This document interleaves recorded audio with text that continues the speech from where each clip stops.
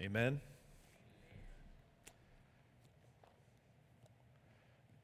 Let's pray. Father, how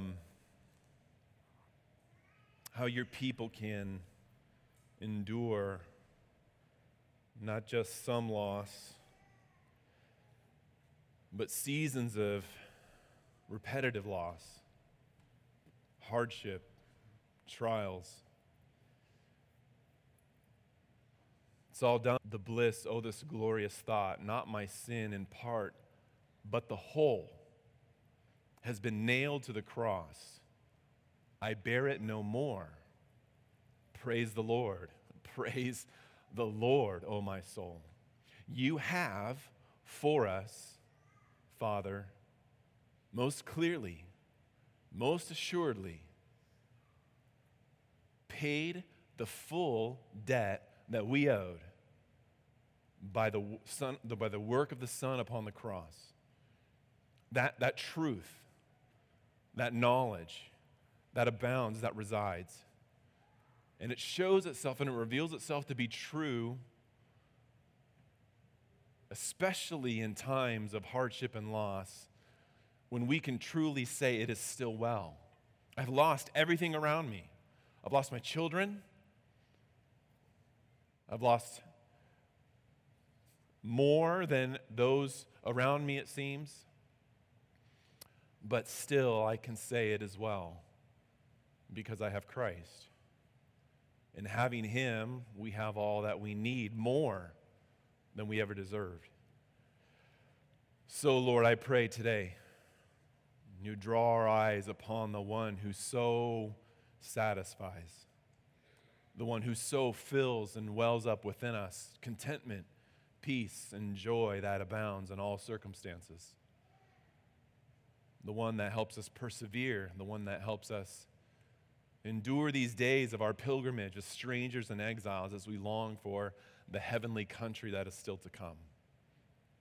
Thank you, Lord, for your word. Thank you for your word that we can sing. Thank you for your word that we can preach. Thank you for your word that we can read, the word that we can speak to one another, the word that we can hear, the word that we can taste. And so help us, Lord, today to receive the food of your word, to feast upon Christ today. We pray in Jesus' name. Amen. Songs like that remind me that the Christian life is just not guaranteed to be easy and can oftentimes be difficult. I was thinking about this over this past week in preparation for this sermon, that in years of doing pastoral ministry, you tend to think about over time, like, what are the things that are important in life? What are the things that are important in ministry? Over the past 3 years, North Hills has gone through a lot. And we've had 14 families. I went back and I looked at like an old membership roster from 2019, beginning of 2020. We've had 14 families move out of state alone. And that kind of stuff makes you think about the fact that with everybody, you're living on borrowed time. You don't know how long you have with people that you see every single day. We've had brothers in the Lord pass away unexpectedly. And all that kind of stuff, for me, it makes me think about, as a pastor, just like as a human being, as a Christian, it makes me think about really like what's important in life. What do you evaluate? What do you spend your time doing? What do you think about? How do you treat the people around you, right? You're living on borrowed time. You don't know how long you have. But pastorally in ministry, it makes me think about like what are the things that as a church we should really be doing and focusing upon. People come and people go for all kinds of reasons. And as people have come and gone, I've thought to myself, and I've asked myself the question, what have they taken with them by their time being at North Hills? Pastorally, as a shepherd, what are they learning? What are they hearing? What are they taking with them? I mean, the Lord's may have plans for some of you, and someday you'll be maybe living in a different state or in a different area. And I begin to think about, like, what are the things that are really important? Churches can get involved in a lot of things. Some good, some not so good. But do any of these things, even some of the good things that the church can be involved in, they have the tendency and the temptation to become ultimate things. And good things that become ultimate things can become bad things if they end up replacing the ultimate good thing, which is God himself. And that's really what I want us to focus on today, and the reason why I chose for us to focus on Romans 4:17b. I know we were flying through chapter 4, ripping off like whole, 4 or 5 verses at a time, and then we've kind of come to like 2 verses, and then 1 verse, and now half a verse.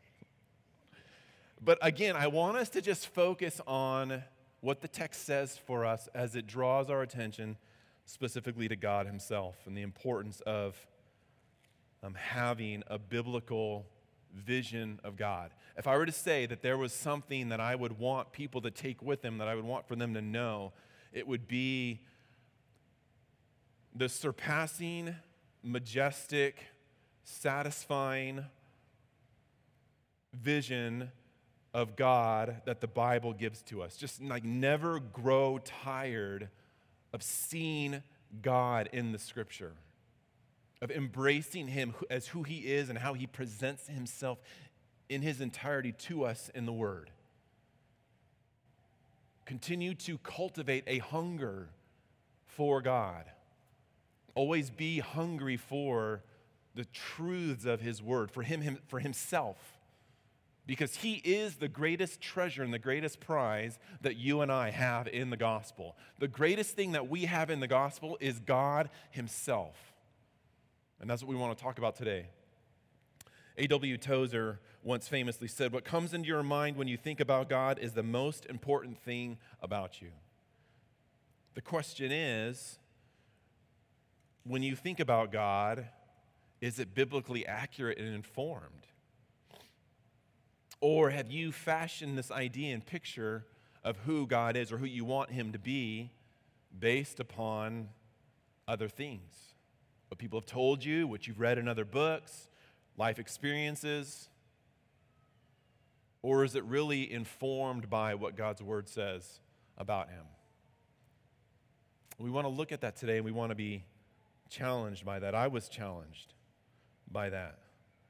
What I am committed to seeing is a biblical vision of God, not just known, but cherished and treasured above anything else. And I want people to have this themselves so that this is what they pass on to others. I want you to be thinking about, do I have a biblical vision of God? And how much of a desire do I have to impart this wisdom and treasure to others, so much so where you're convinced that if they devoted their whole life to pursuing God, knowing him and loving him, that would be a life well spent. Like, you're convinced of it yourself, and you do it. Not perfectly, of course, none of us do, but you believe in that truth so much to the fact that you are calling people and you are encouraging people, throw yourself into this vast ocean of who God is as he's presented in the Word, and find yourself lost in the wonder of his greatness and his magnitude. Romans chapter 4, verse 17, I think reminds us of 2 things today that I'm encouraged by. The sermon title today is Our Gift is God. Our gift is God himself. And 2 things that we see in the scripture today, that God is present and God is powerful. God is present in your life, and he is powerful as well. So I'm going to read, let's read together Romans chapter 4, beginning in verse 13. I'm going to read through 17, and then it's in the latter part of 17 that I want to draw our attention to this morning. Romans beginning in chapter 4, verse 13.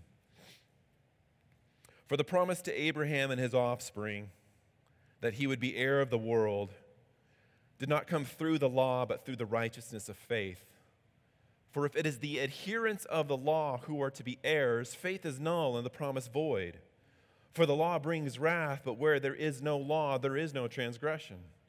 That is why it depends on faith, in order that the promise may rest on grace and be guaranteed to all his offspring, not only to the adherent of the law, but also to the one who shares the faith of Abraham, who is the father of us all. As it is written, I have made you the father of many nations, in the presence of the God in whom he believed, who gives life to the dead and calls into existence the things that do not exist. When you think about what that passage is saying about God, who was the God that Abraham had?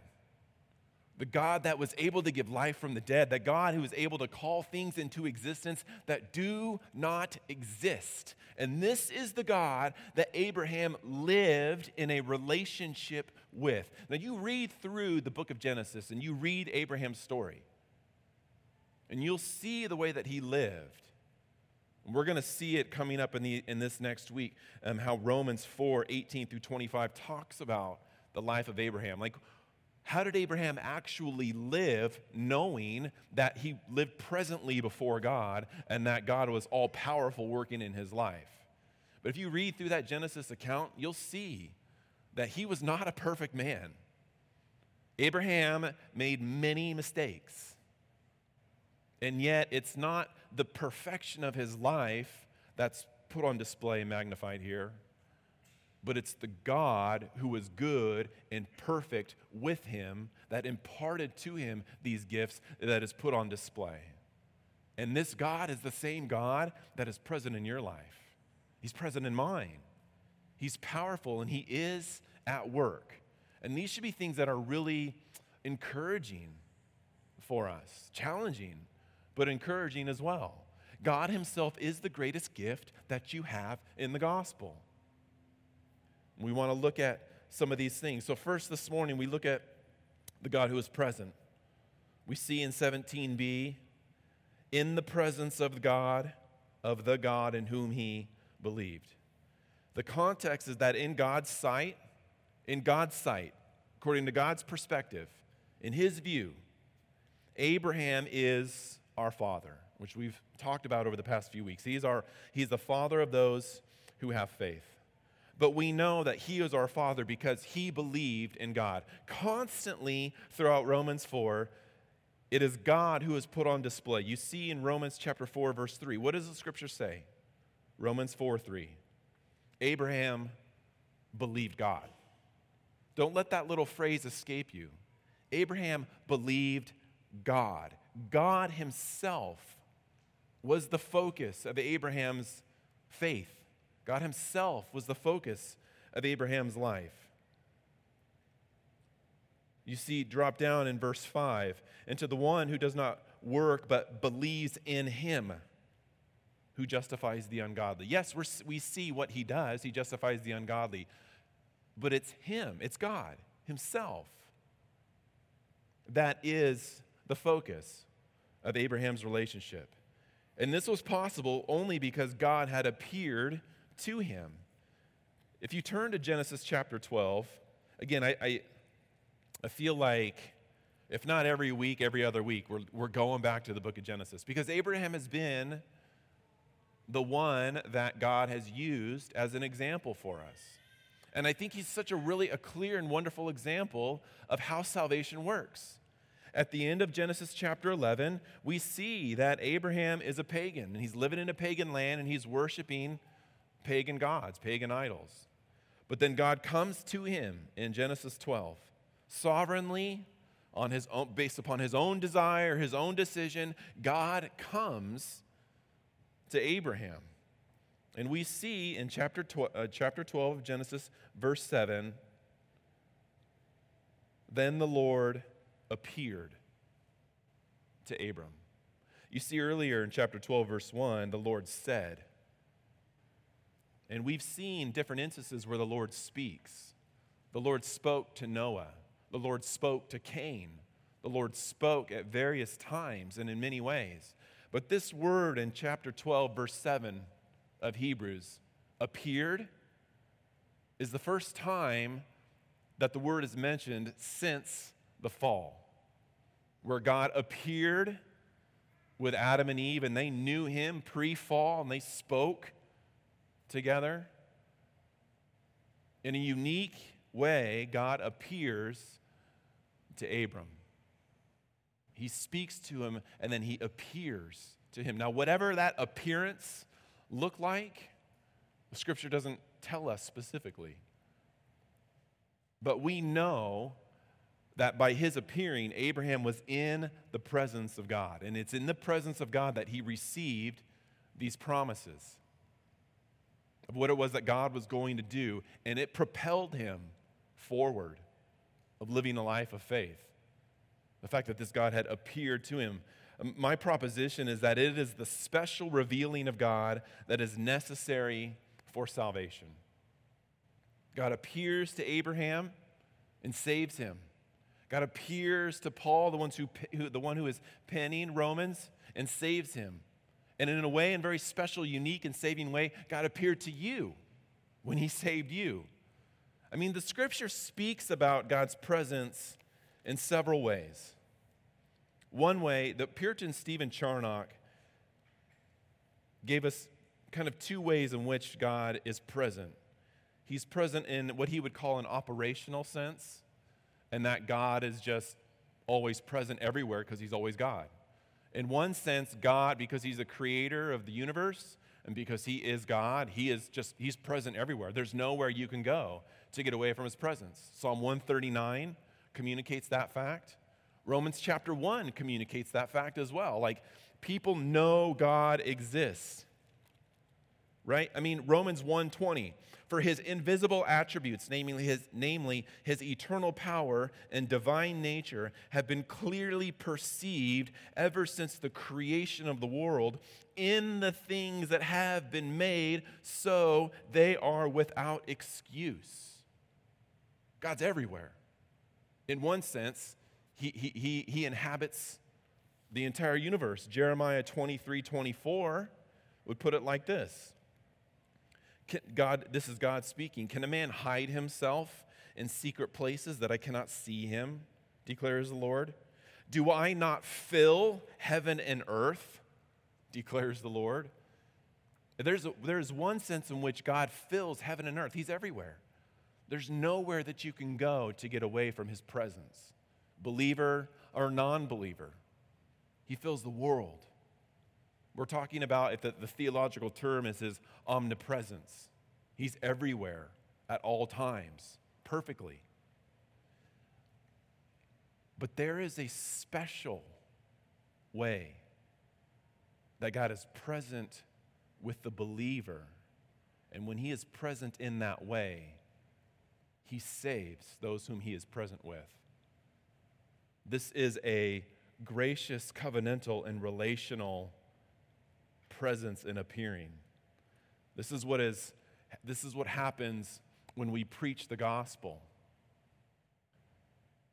Believers, we preach the gospel and we share the gospel with other people because it is God's power under salvation for him to visit people and to appear to them, if you will, by the working of his Holy Spirit in their lives. This is what it is that we've been studying and we've learned from John chapter 3.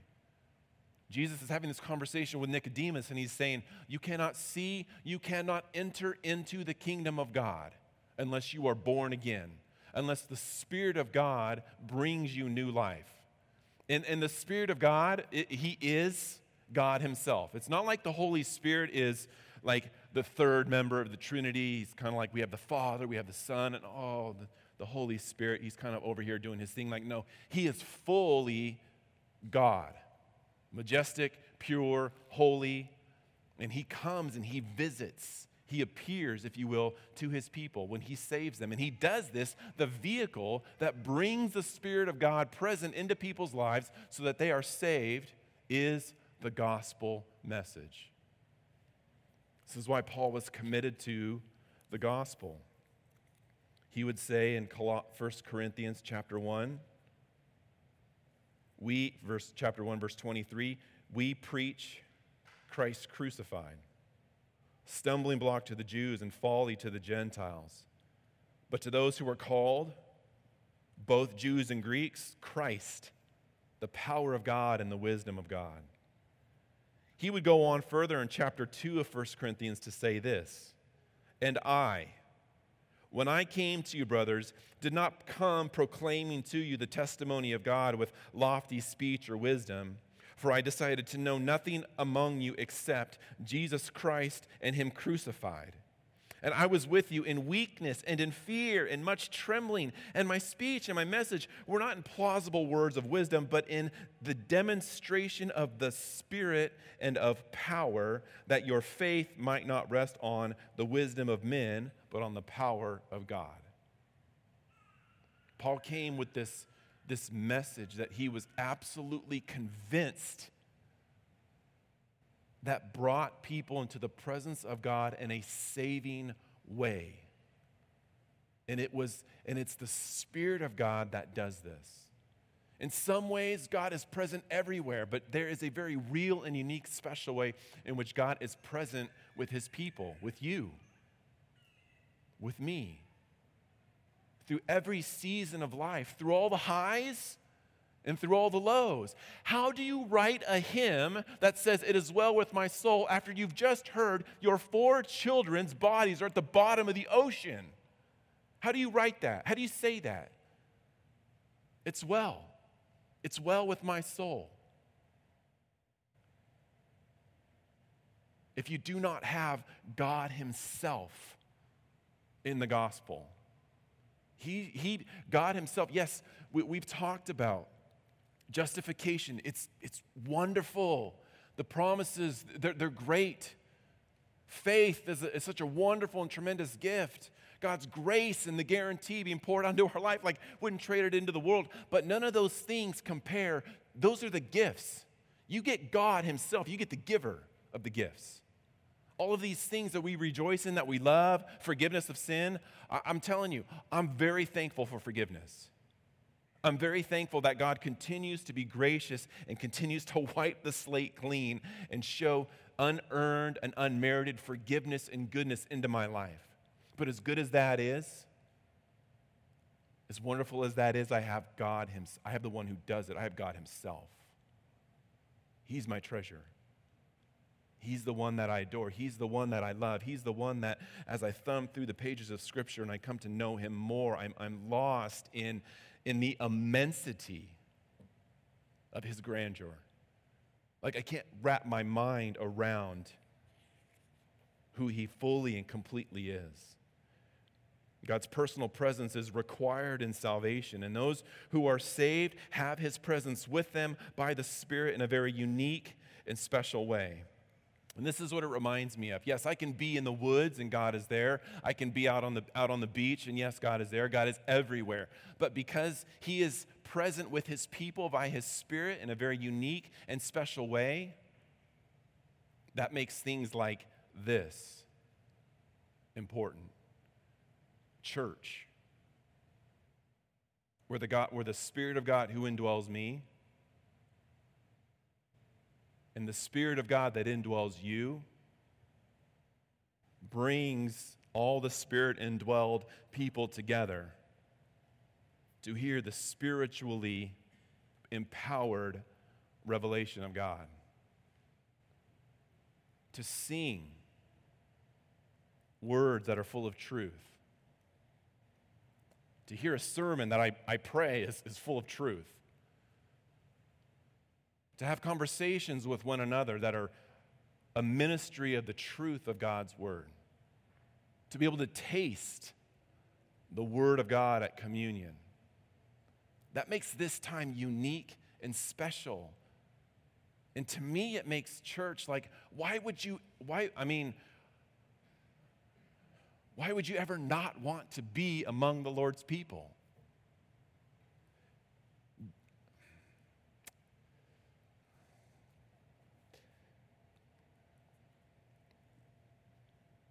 God is our greatest gift that we have in the gospel. As wonderful as all of those gifts are, it is God Himself that is the greatest gift.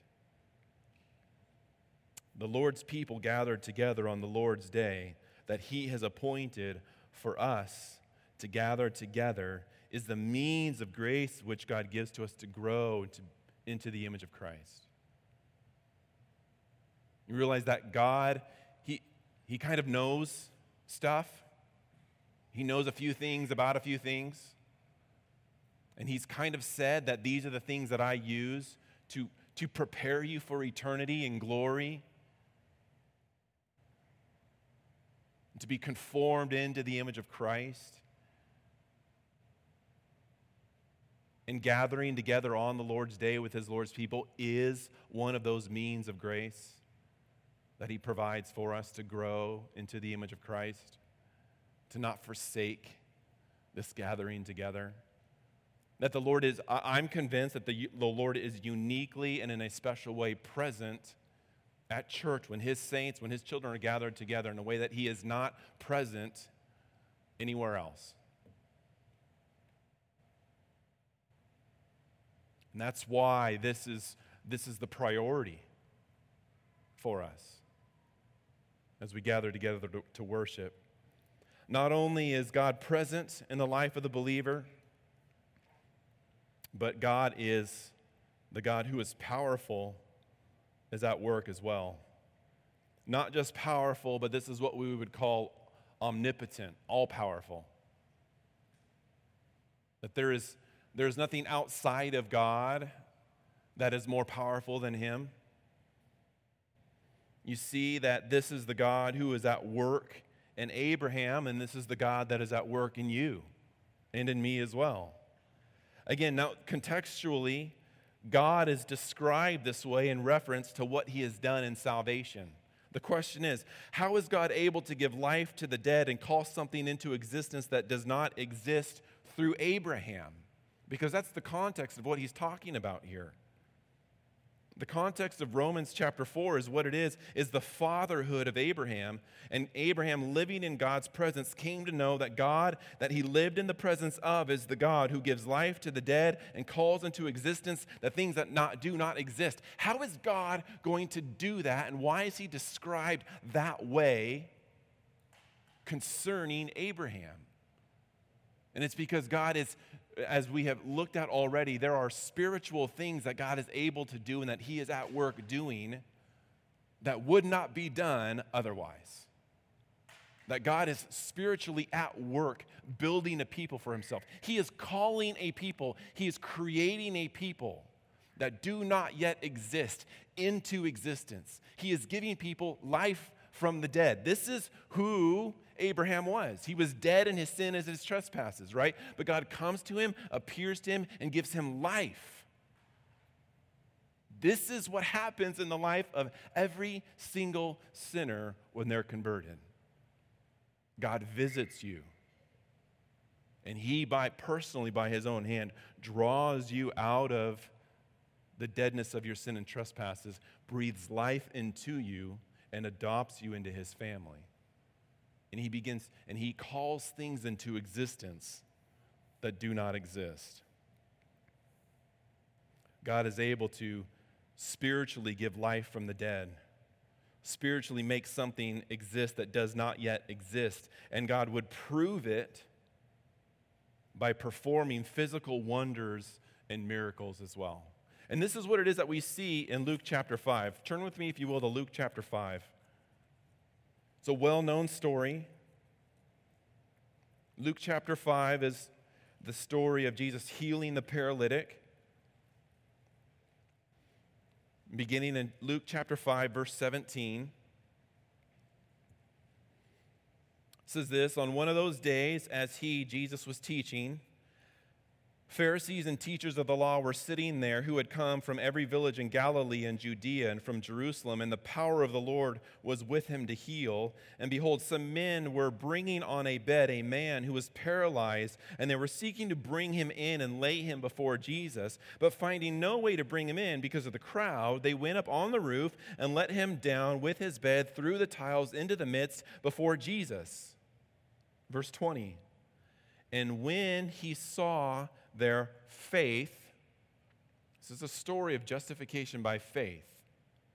When He saw their faith, He said to the man, "Man, your sins are forgiven." Jesus performs a spiritual work right there. He imparts life. This man is dead in his sins and his trespasses. But as he's lower down, Jesus imparts to him life, forgiveness of sin. He does a spiritual inner work. And the scribes and the Pharisees began to question, saying, "Who is this who speaks blasphemies? Who can forgive sins but God alone?" When Jesus perceived their thoughts, he answered them, "Why do you question in your hearts? Which is easier to say, 'Your sins are forgiven you,' or to say, 'Rise up, rise and walk'?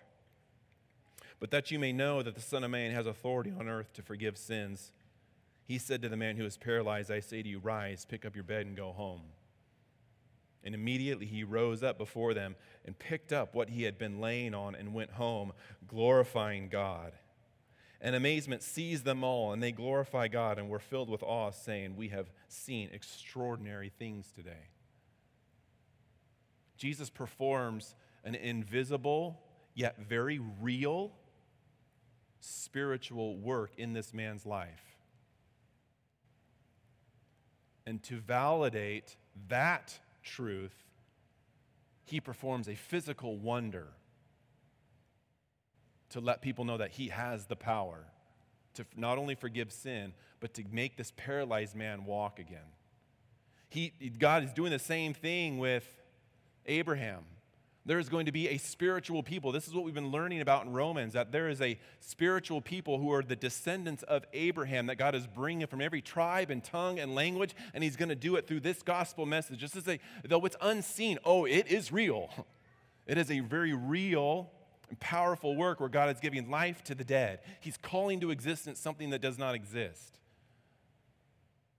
And to prove this fact, he's going to bless Abraham, and there's going to come an entire physical nation from him, who God would work in unique and specific ways in preserving and giving them his law. God is the one who is able to create something out of nothing. That's one of the things that makes the Genesis 1 account of creation so incredible. All mankind can do is manipulate what already exists. God speaks, and something comes out of nothing. This is the power that God has. And this is the kind of power that is at work in Abraham's life, and is at work in Paul's life, and is at work in your life, and in my life as well. And not only do you have, the point is not only do you have the power of God working in your life, you have the God who is all-powerful working in your life. You have him. He's present and he's powerful, and he is at work accomplishing things in your life, many of which go unseen to the natural eye, but of which God knows, and times you know, and other people might know as well. God's capable of creating a universe out of nothing. He's capable of taking a 99-year-old man whose wife is barren and bringing forth an entire nation from them. And you think about what it is that God is capable of doing in your life and in mine.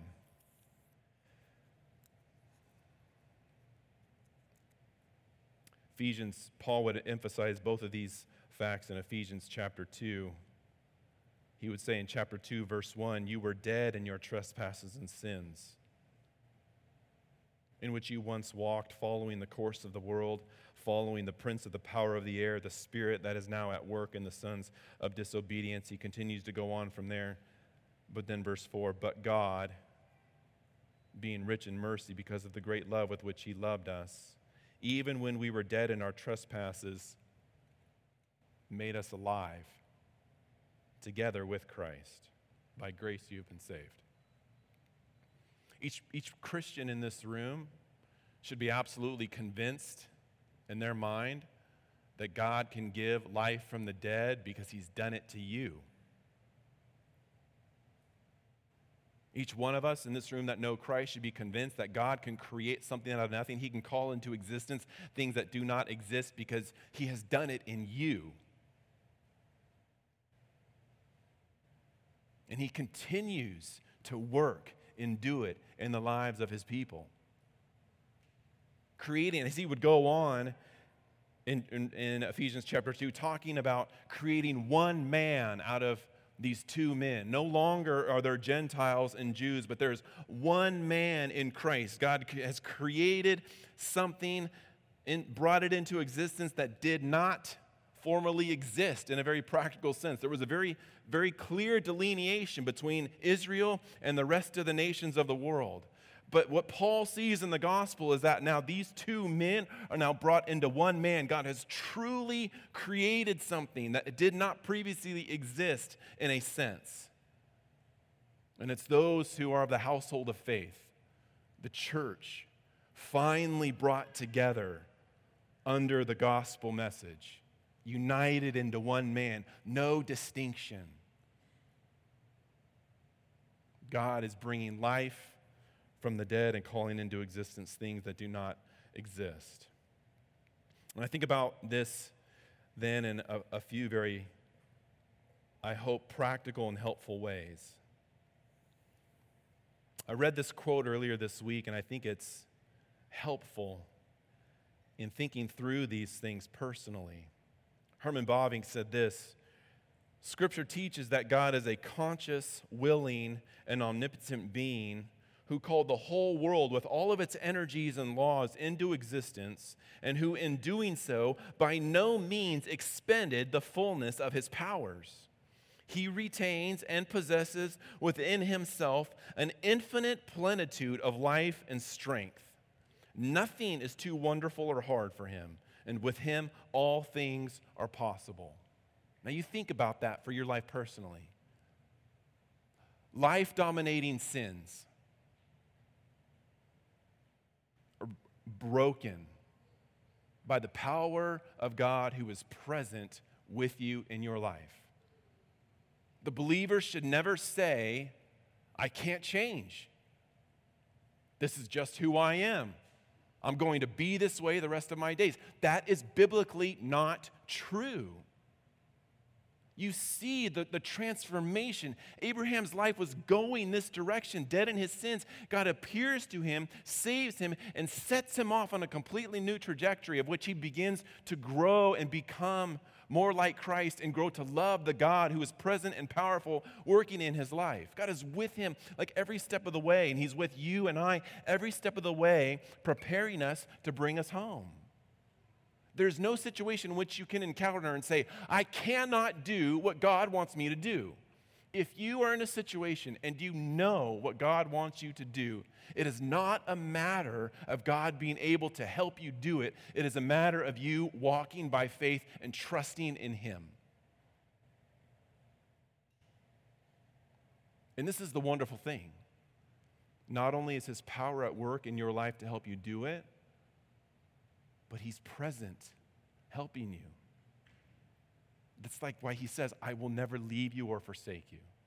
Behold, I am with you till the end of the age. Like, I don't want to know that God's power is working in my life from afar. I love knowing that he is present in my life where I am, and his power is at work in me to accomplish what he wants to accomplish in people like me and in people like you. Life-dominating sins are broken. Like, broken pasts can be worked through.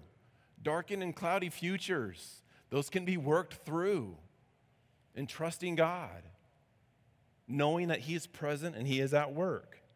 Nothing is too difficult for him.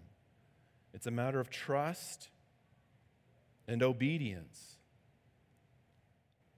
The second thing I thought of was, if God is the greatest gift that we have, how well do you know him?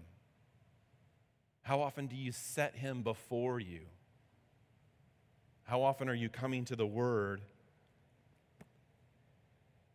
and you're getting a biblical vision of God placed before you, hopefully, prayerfully every day? If God is present with his people and his power is at work in your life, don't you want to know stuff about him? I mean, as you read through the Word, there are deep and complicated, hard truths about God that I cannot wrap my mind around. But you know what that does?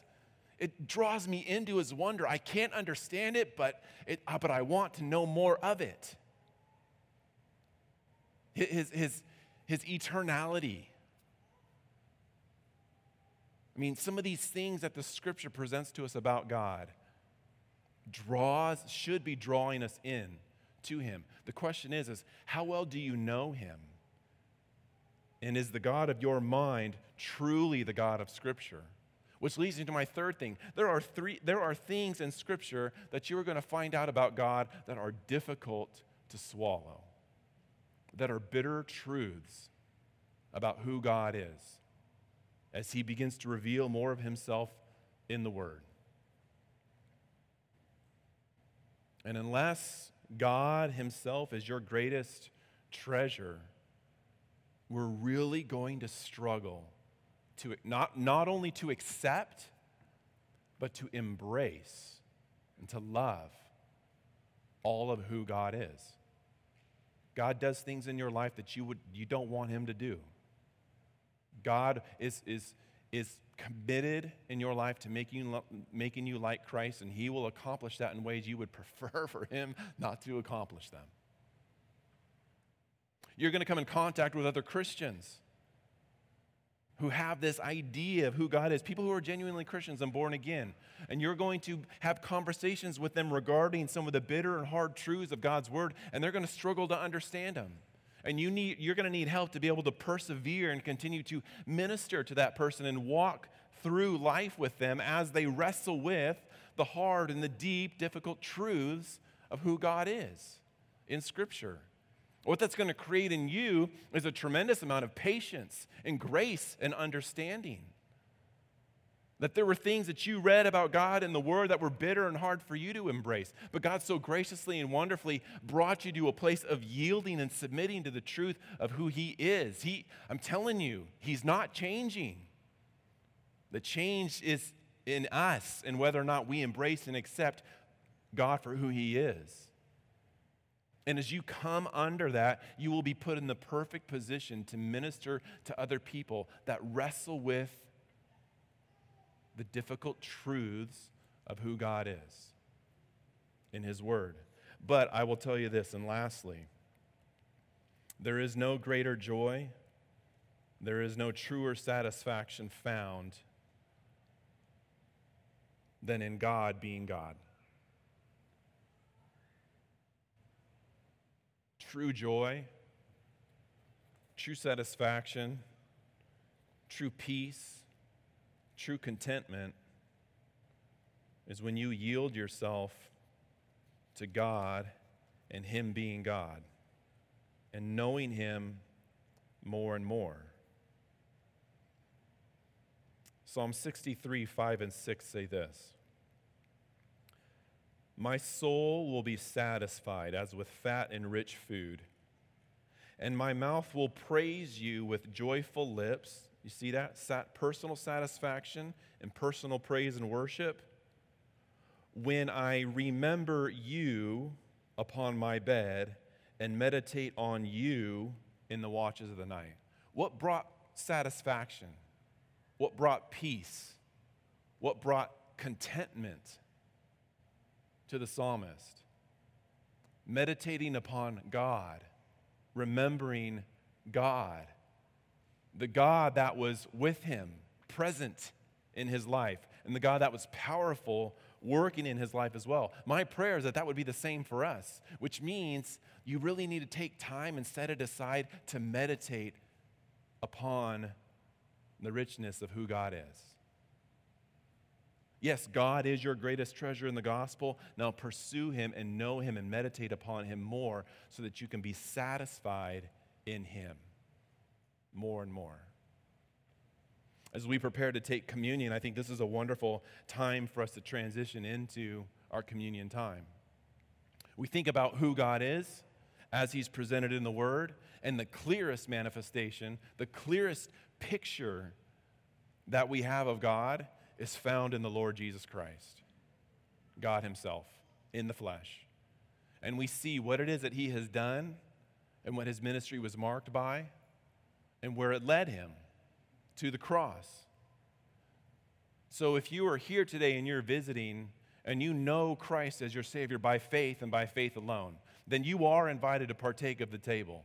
But if you don't know him by faith and you're standing upon some other merit of your own that you think will bring you into a right relationship with God, then we would ask for you to refrain and not to partake of the elements. But for those of us who are partaking, that bread, it reminds us of his body, and the juice, it reminds us of his blood. And we're reminded that we have God himself because God brought us to him.